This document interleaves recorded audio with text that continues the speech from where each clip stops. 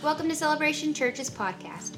We hope this helps you to know God better and trust Him more. To learn more about Celebration Church, please visit us at celebrationchurchlive.com. Well, we're in the fourth part of our series where we're looking at this idea of living contrary to popular opinion. And our lead idea, if you got your bulletin, you got your Bible app open, we've led with this idea, is that as culture moves further away from life in Jesus, we must learn to live contrary to popular opinion. This goes against our nature. You know, we want to be able to kind of not overly stick out. We want to be unique without being weird. We want to, to be able to kind of be able to function in our society well. And then this idea of living contrary to popular opinion, we usually kind of have one or two ideas in our mind that we're either going to say, nope, I'm not going to let the world or culture or any of this have any influence on me, and all of a sudden I become very antagonistic to the world.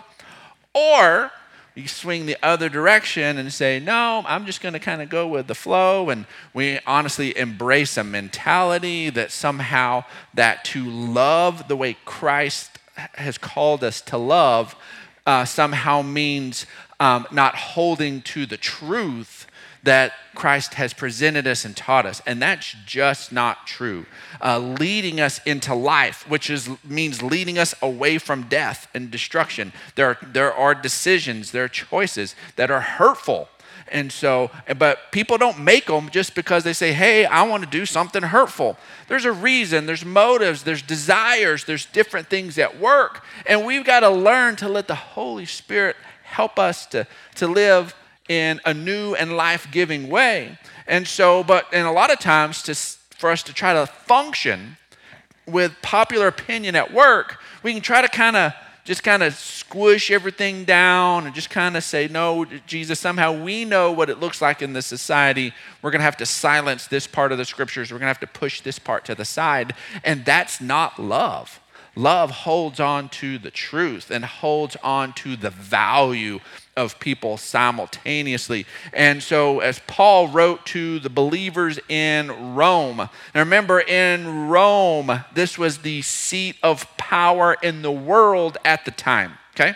This was the seat of empire. This was the seat of all military might. This was the seat of all economic might and all of the stuff that went on in there. Very hostile to the gospel.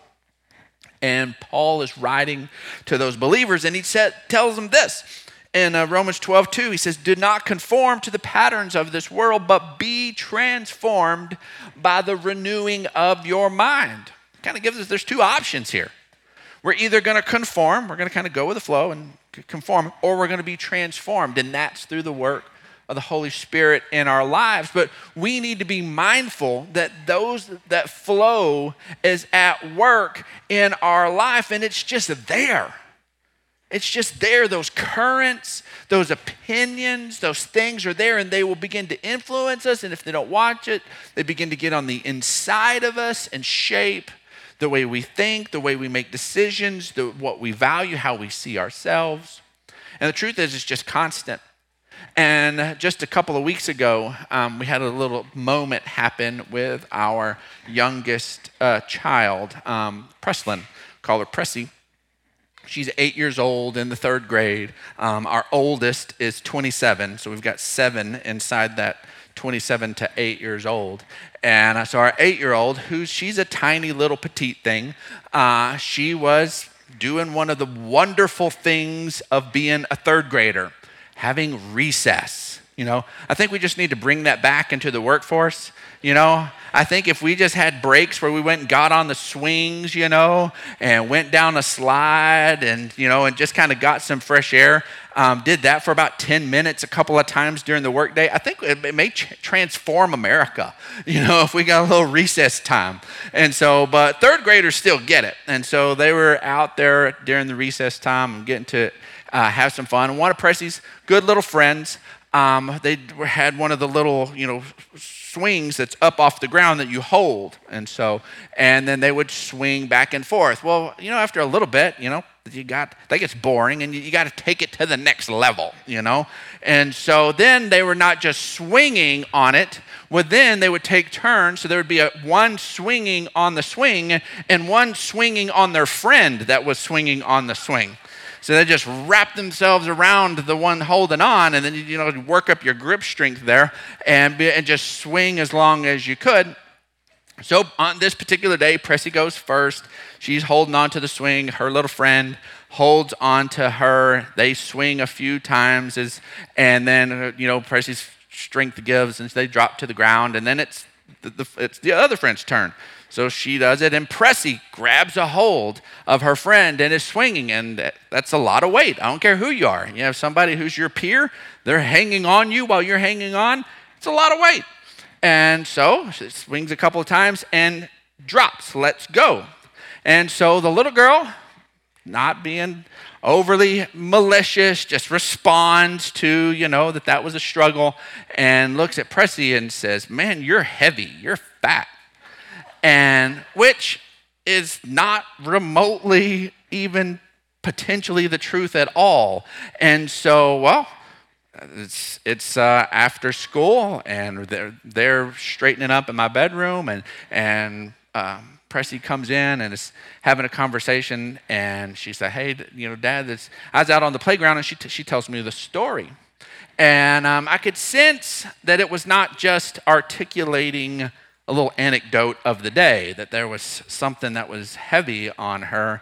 And so as she begins to tell me that, I just told her, I said, Pressy, I said, that's not the truth. That's not the truth. It's a medical fact that you are not fat. I was like, it is not the truth. I said, you can't let that get into your heart. And her eyes just fill up with tears, and she says, "Daddy, it's already in my heart." And we just immediately began. I was like, okay, well, let's pray. And so I just laid hands on her. I just began to pray over her. And as I began to pray, she just started sobbing. I mean, she's just shaking, a little 8-year-old girl.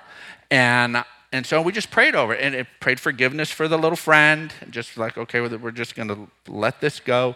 And man, the relief just came over her. But the truth is that kind of stuff is constant. There are people throwing their opinions and throwing them like they're facts. Stating it like it's fact. You're heavy, you're fat, you're this, you're that, whatever. And culture is stating things. Not I perceive, not it feels. No, here's the fact. And even if it's just not even true, just the way it can be presented and brought into our lives, that all of a sudden it can begin to shape us. And we begin to inform the way we make decisions. Folks, you and I cannot allow that stuff to begin to come in. And the truth is, as I have even been sharing that little story, there's some of you that the Holy Spirit has brought to attention some moments of your childhood. Maybe it had nothing to do with weight, maybe it had nothing to do with body image, but there was something that was said to you as a child that you look back and it got down deep into your heart, and you've been fighting it all of your known life. You've been trying to prove it false. You've been trying to avoid it. You've been trying to do all these different things. And I'm telling you, we're not really going to be able to move forward unless we let the Holy Spirit touch that spot and say, no, here's the wound. Here's where it's come in. It's not true to call the lie out as a lie, but put the truth in its place. We have to have the truth come alive in its place. Otherwise, we still end up with this void that this punch, this sucker punch left this divot in our lives, and it'll continue to get filled up with other little junk unless we let the truth of who we are and who Christ is begin to come in and fill that space. And if that's you, we will have prayer partners at the end of this. If something came to your attention and just me touching on that, don't sweep it under the rug, don't avoid it. Address it in prayer. It can be addressed as easily as we did it right there in that moment with Pressy. And guess what? It's been a couple of weeks. She's not brought it up. She's not said anything. And in fact, somebody kind of mentioned that a story was told on her. She'd forgotten the story. I was like, the thing on the playground with you and your friend on the swing? She's like, what? I'm like, when she said you was FAT? I'm like, not doing it. She's like, you told that story? I was like, yes, I did. And so, but she'd forgotten about it. It wasn't like all of a sudden, and then she just like moves on. She's okay. And so, and there's that space where we can be set free from that. We can genuinely be set free from it. But culture and just the flow, it's the work of the enemy. It's the work of the enemy. He uses people's mouths. He uses different things, but it's the work of the enemy to come and get us off track, and he'll speak into all of these different spaces. And as we look at the scriptures in Galatians chapter 5, verse 6, by the time we get to Galatians in the scriptures, there's a lot of scripture we've read. There's a lot of things that have been covered. And Paul lets us know in Galatians chapter 5, verse 6 says, the only thing that counts is faith expressing itself through love. That's it. It's faith, trusting God, believing him, connecting with him by faith, and letting that express itself through love. When it's all said and done, that's what this life in Christ is about, is believing in him and letting what he's done in us begin to touch other people's lives through love. John chapter 13, verse 34 and 35, Jesus is teaching his disciples. He says, a new command I give you, love one another as I have loved you. Now, the command everybody understood was love one another as you love yourself. Here's the problem. Most of us don't really like ourselves. Most of us, let alone actually love ourselves. We begin to compare and to pick apart and see things in other people's lives that we feel like are better and which should be, and all these different things. And then we reflect and we're like, yeah, I'm not that happy with who I am and who this space is. And so consequently, loving our neighbor as I love myself, it's not that tall of an order, if I just be honest. It's just all of a sudden, I call myself an idiot when I call you an idiot. I point out my failures, I'll point out your failures. All of a sudden, but Jesus said, nope, we're shifting gears here. A new command I give you, love one another as I have loved you, so you must love one another. Jesus sets the standard of love. Jesus demonstrated, he showed it, he lived it, laid down his life for us, and he says, okay, this is what love looks like. And then he goes on to say, by this all men will know that you are my disciples if you love one another. Not how much scripture we can quote, not how generous we are. All of those things matter, but it's how love is expressed in our lives. That's how people are going to know we belong to him. And this series, we're looking at the book of Daniel, and we're going to get into Daniel in just a minute. But I want to first jump into a space of familiarity on this area of love. If you've been in church for any length of time, if you've gone to a Christian wedding, this has probably been read. But 1 Corinthians 13, but as we look at 1 Corinthians 13, it gives us a primer, gives us a solid study on love, and there's some things it reveals, and some things it shows. That if we try to live contrary to popular opinion and we don't have love at the center, it's pointless, folks. It's pointless. We have to be motivated in this by love. Here's the problem. Contrary opinions tick us off. Things going contrary to what we believe, it goes against us, and it can make us mad. And then we begin to respond out of anger. Then all of a sudden, a lot of times that place, the scriptures say you can be angry and sin not, okay? So there's a place where things should rile us up a little bit, but we have to make sure we're responding out of love. And as believers, we can find ourselves running up against contrary things and then responding in a contrary way, and it's unhealthy. But so we're going to look at this, and when we see that without love, all I say is ineffective. That's what 1 Corinthians 13 tells us. In fact, it says, if I speak with the tongues of men and of angels, even celestial heavenly language, but don't have love, I am only a resounding gong or a clanging cymbal. And we know this to be true because we've witnessed relationships, we've seen it. Two people that fell in love and spent some time together, hurt one another, and some repetitive hurt. And then the offended person is being talked to by the person that hurt them, their loved one. And they're trying to say all the right things. And all that hurt person hears is clang, clang, clang, clang, clang. All of a sudden, all their promises, all their words, because it's not been backed up by love. Doesn't matter what was being said in that moment. Love has to be the basis. Truth is without love, all I know is insufficient, and we want to grow in our knowledge of Christ. It's one of our scriptural mandates, and it helps us. But without love, all we know, it's insufficient. It's insignificant. It says, if I have the gift of prophecy and can fathom all mysteries and all knowledge, I'm nothing. Nothing. And then the place is even all that we believe.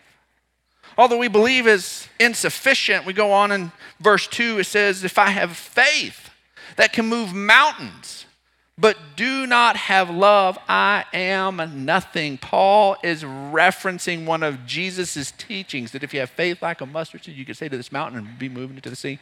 So you took Jesus' teaching in as full as it possibly could be, and you have that kind of faith, and all of a sudden you can speak to a mountain and it gets thrown into the sea, it gets moved, but you don't have love, it's insufficient. All I give, it's incomplete. Generosity is a core feature of a life transformed in Christ. It's a core feature.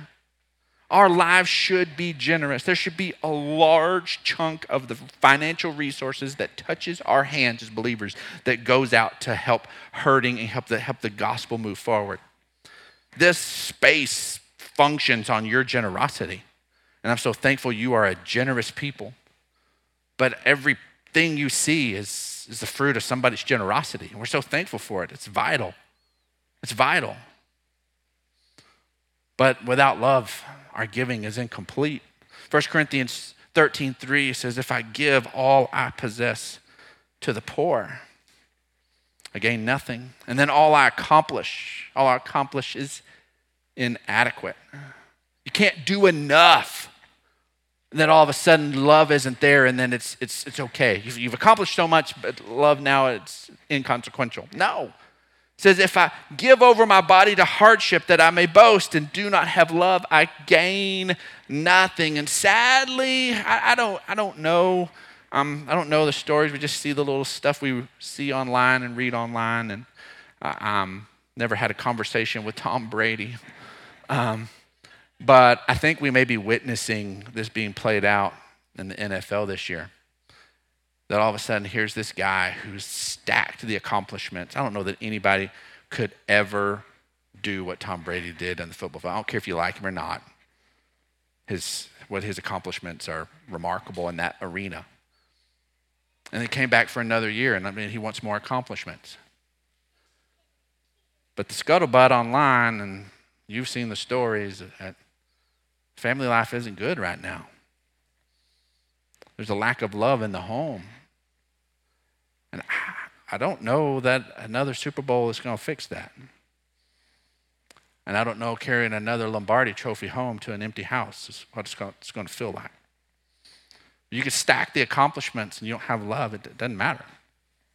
It doesn't matter. The scriptures understand this truth, but it also lets us know how love functions. And 1 Corinthians 13:4 says, love is patient. And love is kind, and it doesn't envy, and it doesn't boast, and it's not proud, and it doesn't dishonor others. Wow. We just throw that one into the work arena. Just not dishonoring others. Just not talking about them behind their back. Just not doing that kind of stuff. That aspect of love would just transform the workplace all by itself. Be amazing. It's not self-seeking. It's not easily angered. It keeps no record of wrong. Love does do some things, though. Love does not delight in evil, but it does rejoice in the truth. It always protects, always trusts, always hopes, always perseveres. Love never fails. And I want you to just notice that there's always that love does. If you really think about it, these are some tough situations. Love always protects. Why do you need to protect? There's an attack.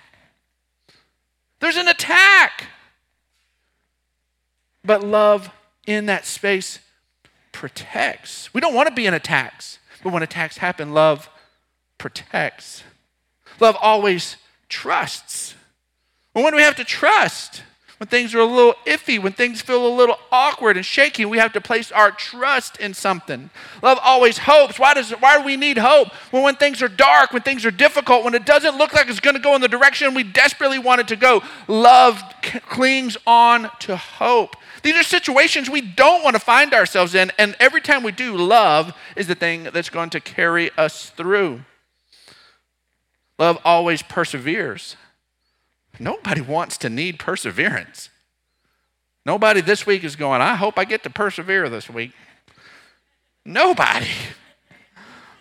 That means it's something unpleasant, something you don't want to be doing, and you just grit your teeth and you just keep rolling forward. And love perseveres. In those situations where you desperately want to give up, love is the motivation to not give up. It transforms, it changes things. And when it's all said and done, because love does that in the face of adversity, love doesn't fail. In our desperate, ugliest times, love is what carries us through. So how do we love well? We're going to see this in the life, real quick, of Daniel. Daniel chapter 6, verse 1. Here we are in Daniel. If you remember the earlier part of it, Daniel opens up with King Nebuchadnezzar, king of Babylon, who comes in and takes over Israel, takes Daniel and his friends, their families, takes them captive, just wrecks their lives. And Daniel ends up in a place of service in this space. And Daniel holds on to his faith in God and his integrity, and Daniel also serves well. He isn't transformed by the counterculture. He does a really good job of influencing a contrary culture. Remember, we talked about that Daniel serves 5 kings under 4 kingdoms, and already here we're finding Daniel under a new king, and his name is King Darius. And it pleased Darius to appoint 120 satraps to rule throughout the kingdom. All of a sudden, Daniel gets another culture change.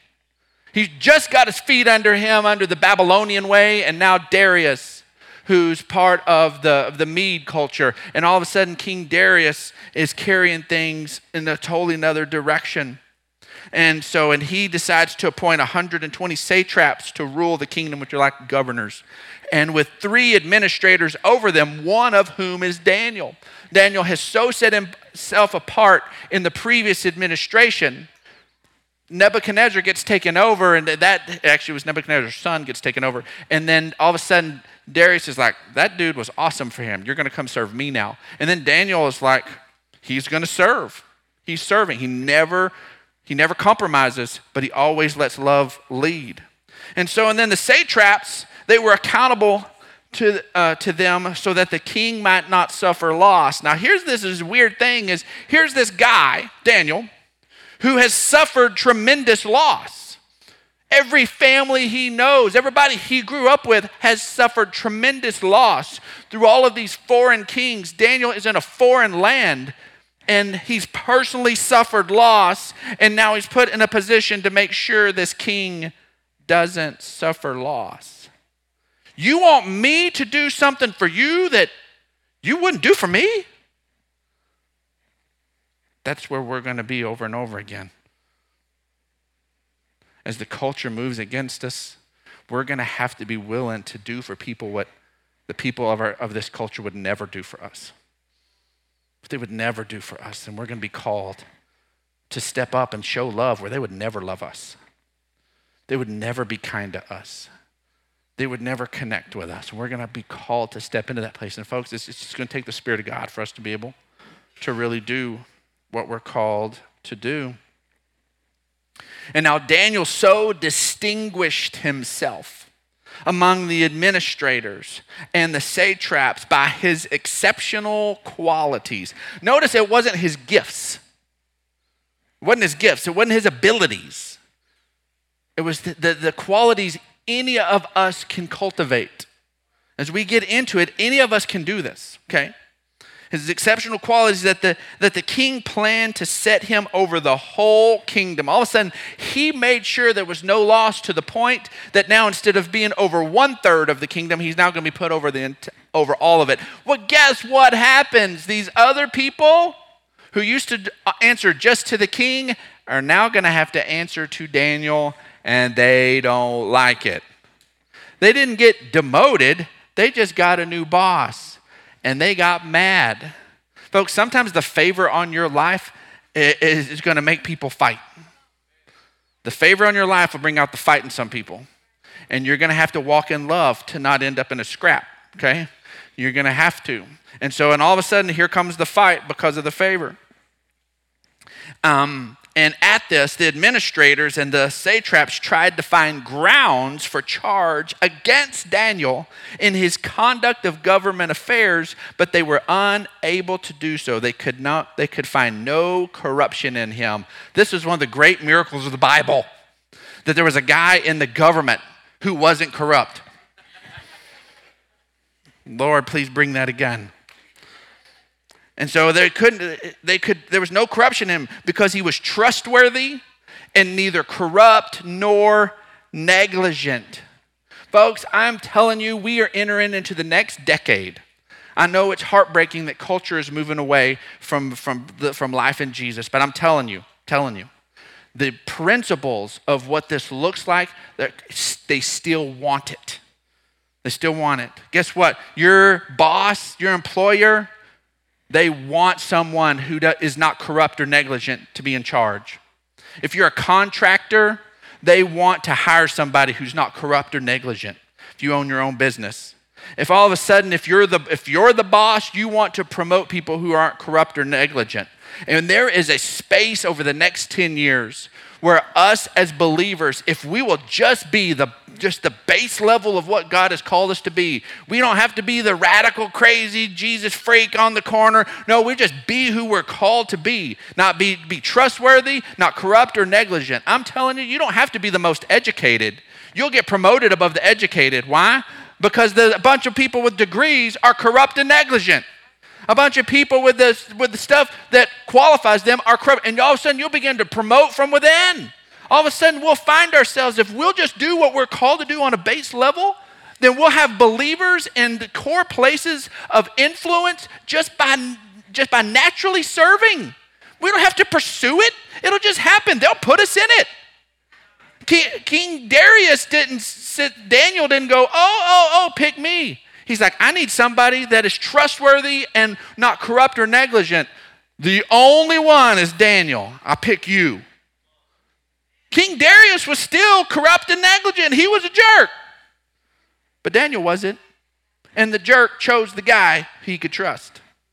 And I'm telling you, all of a sudden we're going to begin. If we'll just be basic, there's more opportunity for a person who desperately loves God and invites him into any area of his life than we've seen in the last 50 years. It looks dark, but I'm telling you, there's so much brightness out there if we'll just be who we're called to be. I'm telling you, it's the truth. It is the truth. And finally, these men said, we will never find any basis for charges against the man Daniel unless it has something to do with the law of his God. And this tees us up for looking at what you know of Daniel in the lion's den, and we'll get into that next week. But here we are. Here is where we see that the title of this message, the odd mutation of a good reputation. Because a good reputation should just be the standard.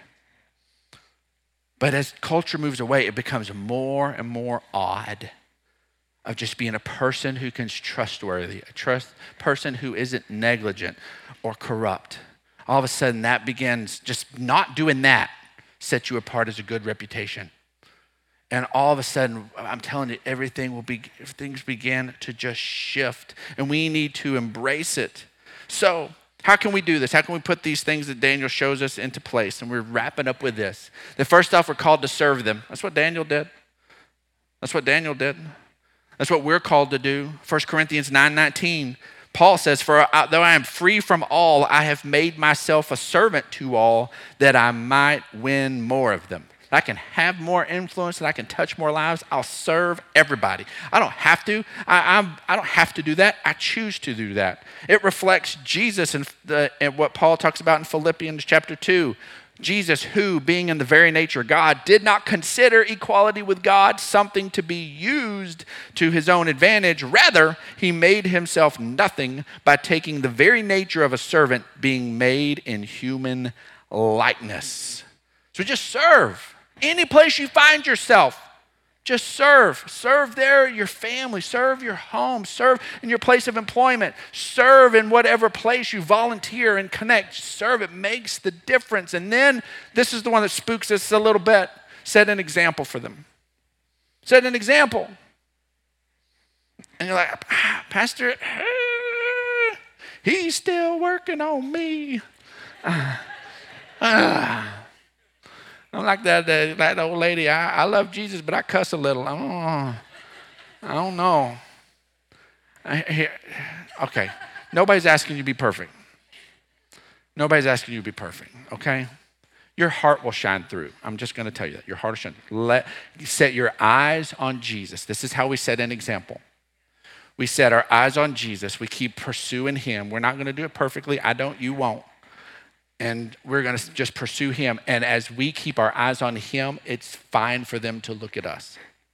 If we're looking at him, they can look at us. We get our eyes off him, now it's iffy. But we keep our eyes on him, then they can look at us. And that's how we move forward in this. Matthew chapter 5, verse 13 says, "You're the salt of the earth. But if the salt loses its saltiness, how can it be made salty again? It's no longer good for anything except for to be thrown out and trampled by men. You're the light of the world. A city on a hill cannot be hidden. Neither do people light a lamp and then put it under a bowl. Instead, they put it on a stand, and it gives light to everyone in the house. In the same way, let your light shine before men, that they may see your good deeds and praise your Father in heaven." And then 1 Peter 2:12 reminds us of this. "Live such good lives among the pagans that though they accuse you of wrongdoing, people are still going to run their mouths." Sorry. People are still going to run their mouths. "But though they accuse you of wrongdoing, they may see your good deeds and glorify your God on the day he visits us." And then the third thing we do is share Jesus with them. Share Jesus with them. Daniel gave God the glory every chance he got. I'm not saying you got to preach to everybody all the time. I'm saying be sensitive when the Holy Spirit brings an opportunity for you to share the one you trust. That's it. Doesn't mean every day, doesn't mean every week, but at some point in this, there will be an opportunity. 1 Peter 3:15 says, "But in your hearts, revere Christ as Lord. Always be prepared to give an answer to everyone who asks you to give the reason for the hope that you have." It's not for you to be prepared to tear someone else's life down. It's be prepared with a reason for the hope you have. Because guess what? As it gets more bleak, the fact that you're hanging on to hope, that all of a sudden that's just going to shine all the brighter. And they're going to say, "Man, why do you have hope?" And then you share.